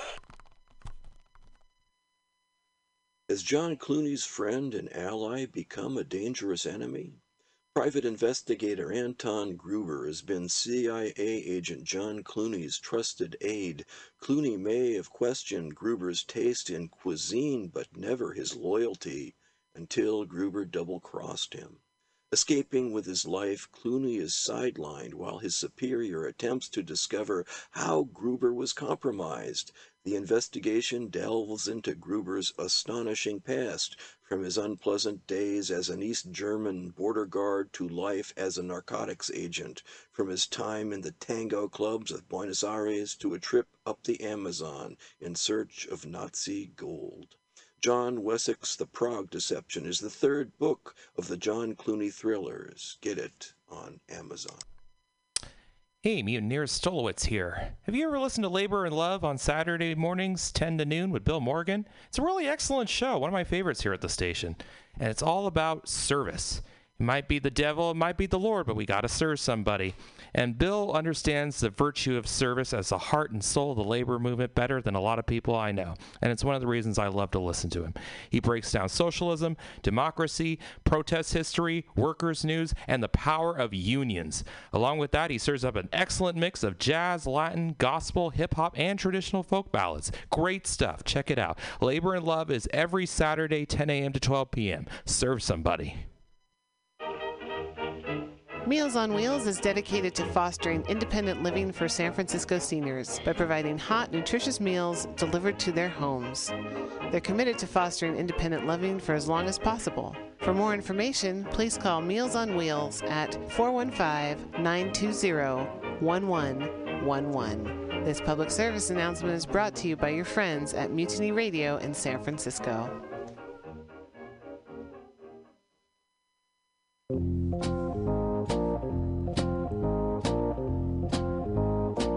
Are you looking for local handcrafted leather goods? Look no further than Skin on Skins, a local Mission leather working shop. All original pieces handcrafted for you. Jackets, belts, purses, jewelry, everything made out of leather. You need your bicycle seat fixed? You want it in cool leather? Under can do it. You have a motorcycle that you want to fit out with side bags and cool stuff? Talk to Under. Go to skinonskins.com. That's SKINONSKINS.com. You just went to Folsom Street Fair and you don't have enough leather? Go see Under. Everything is handcrafted and understated quality. Fine leather, handcrafted goods for all of your needs. He also does fixes. Maybe you love that jacket. He'll put the zipper back in. Talk to Under at skinonskins.com at 20th and Mission. Check them out at skinonskins.com.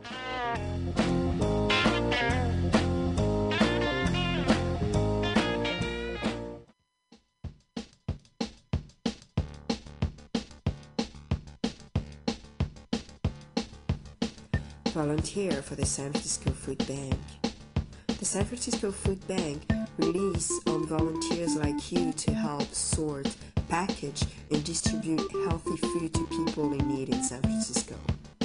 Each year, over 22,000 people contribute thousands of hours to fighting hunger in our community.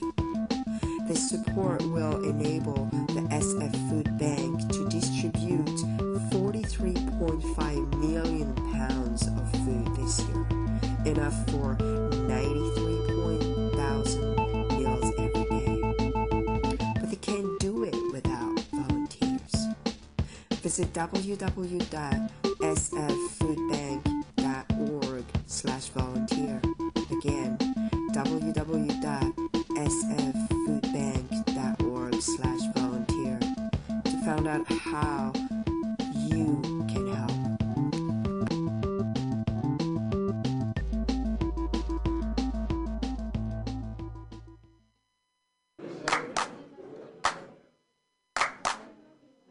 San Francisco Mutiny Radio. San Francisco Mutiny Radio. Listen to live streaming radio or download a podcast to you can listen on the go. Listen to live streaming radio or download a podcast and you can listen on the go. San Francisco Mutiny Radio. San Francisco Mutiny Radio. MutinyRadio.fm. Why not make a donation? MutinyRadio.fm. Streaming live the station. MutinyRadio.fm. District of the Mission. MutinyRadio.fm. Mutiny Radio. The world's deadliest assassins are already dead. A shadowy group of killers for hire is eliminating world leaders, crime lords, and CIA agents. Inexplicably, the deceased contract killers have the DNA of people who are long dead. CIA agent John Clooney devises a dangerous plan to capture a shadow killer alive. Contract a hit on himself. John Wessex, The Shadow Killers, is the second book of the John Clooney thrillers. Get it on Amazon. Take a psychedelic circus journey to the dark side of the moon with Bow and Arrow presents Dark Side of the Circus, a psychedelic circus show set to Pink Floyd's Dark Side of the Moon. Playing for 1 weekend only, September 16th through 18th at Dance Mission Theater. Tickets available now at darksideofthecircus.brownpapertickets.com. Mutiny Radio listeners can get a $25 ticket with promo code MUTINY420. Bow and Arrow will see you soon on the dark side of the moon.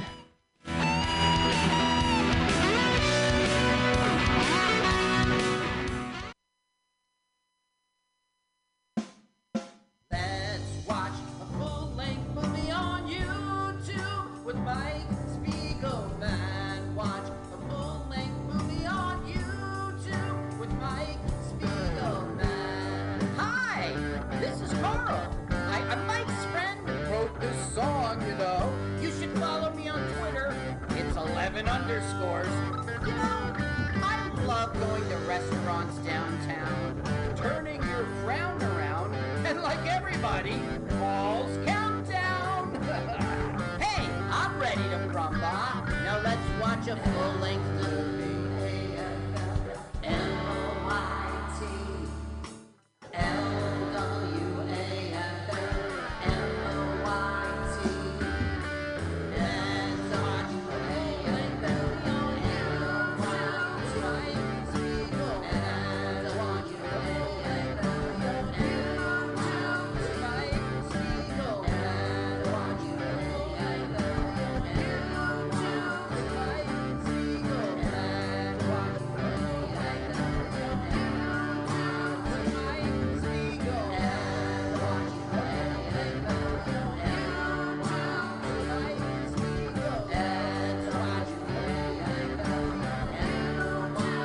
Mike Spiegelman. Watch a full-length movie on Banana LW. Let's watch a full-length movie on YouTube with Michael Spiegelman. Sorry, I like hearing my name sung to the point where I have to sing it again. Welcome to LWAFLMOYT. That stands for Let's Watch a Full-Length Movie on YouTube with Mike Spiegelman and Carl. Hi, Carl. Hi, Mike. How are you doing? Ready to go once Ready again? to go. Yes, ready to go. As promised, this is one of our August sessions. Our manager is out of the country, so we want to be... Nope. We're in September now. We're in September. Oh, we are. Oh, right. That's right. We are in September. We're completely misaligned. Don't listen to us when we give dates. We record these in advance. But we are keeping to our promise about redoing. Yeah. We're going to redo two of our favorite movies. Here on Mutiny Radio, we air on Mutiny Radio. We stream first every Sunday at 2 p.m. Pacific Standard Time. We follow what's really happening with Luke Sayer, so make it an afternoon. We are also a podcast, LWAFLMOYT. That's why we say the acronym. And we're on video right now. We post as a video podcast on YouTube, LWAFLMOYT. We're going to watch a movie with you. You're going to go watch the movie on YouTube and mute it and listen to us on our podcast. Carl, I mentioned it. This is a movie we've done twice before. What are we watching today? Surf 2, the end of the trilogy. That's what you put in the YouTube search engine. Not exactly. You just put in surf and then the number 2. And then 1984 always helps. Yes, 1984. And the channel we like is called Surf King. Surf King. Very appropriate. Right. Because the it's guy's a not Surf King. He's Surf King. So it's we got it. So it's SURF number 2, 1984, Surf King. Great. We want you to find that, search that on YouTube. No, it's 1980. Oh, it was filmed in 83. Is it 84? Oh, I don't know. I have to quickly look that Well, let's up. check our notes. But definitely surf. Then the number 2, you'll find it. You'll see 2 goofy white guys as a screen grab. They're like my role models, Carl. I wish I looked as goofy as those guys. You're right, 1984. 1984. And Surf King is the channel. So hit the link, hit pause, move the timer to 000. We have a very special segment. We're going to introduce you to a comedian who's at the end. It's going to provide the comedian countdown. And the comedian is a celebrity, Carl. And he's with Carl. Here's Carl's comedian. Wait, let me see if I can do this. Carl, celebrity comedian countdown. Take it away, Carl. Ladies and gentlemen, welcome back to Celebrity Comedian Countdown, this time with Seth Ruddick. Welcome. Thank you, Carl. Happy to be here. Are you a New Jersey comedian? Do you consider yourself a New Jersey comedian? Not quite yet. No, I still feel like an outsider. People have been very welcoming. Like, I appreciate that, but I still don't. I don't quite fit in. You know, yeah. No, you're from upstate New York, yeah. And then you hit town here, and you've moved to Jersey. But tell us about home, and tell us about, where is it, and also what's the comedy scene like out there? Yeah, so I'm originally technically I'm from Homer, New York. Live in Cortland, New York, which is like 45 minutes south of Syracuse, something like that. Geographically, we're like right in the middle. And as far as comedy, there's one other comedian that I can think of in Cortland. And I mean, for miles, that's it. So, I mean, you go to Binghamton and there's a little scene there. You go to Utica, there's a scene. So it's a lot of, driving. It's a lot of driving.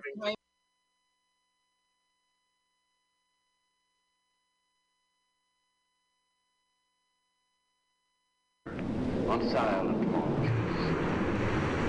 So the fog comes on little cat feet. It sits looking over city and harbor on silent haunches, and then moves on. The fog comes on little cat feet. It sits looking over city and harbor on silent haunches, and then moves on. The fog comes on little cat feet. It sits looking over city and harbor on silent haunches, and then moves on. The fog comes on little cat feet. It sits looking over city and harbor on silent haunches, and then moves on.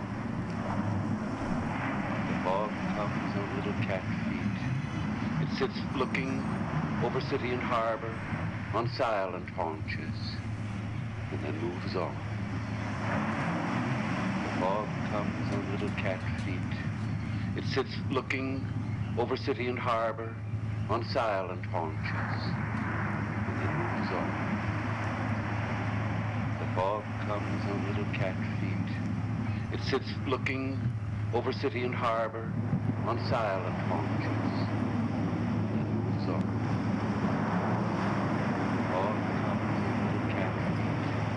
It sits looking over city and harbor on silent haunches, and then moves on. The fog comes on little cat feet. It sits looking over city and harbor on silent haunches, and then moves on. The fog comes on little cat feet. It sits looking over city and harbor on silent haunches, and then moves on. The fog comes on little cat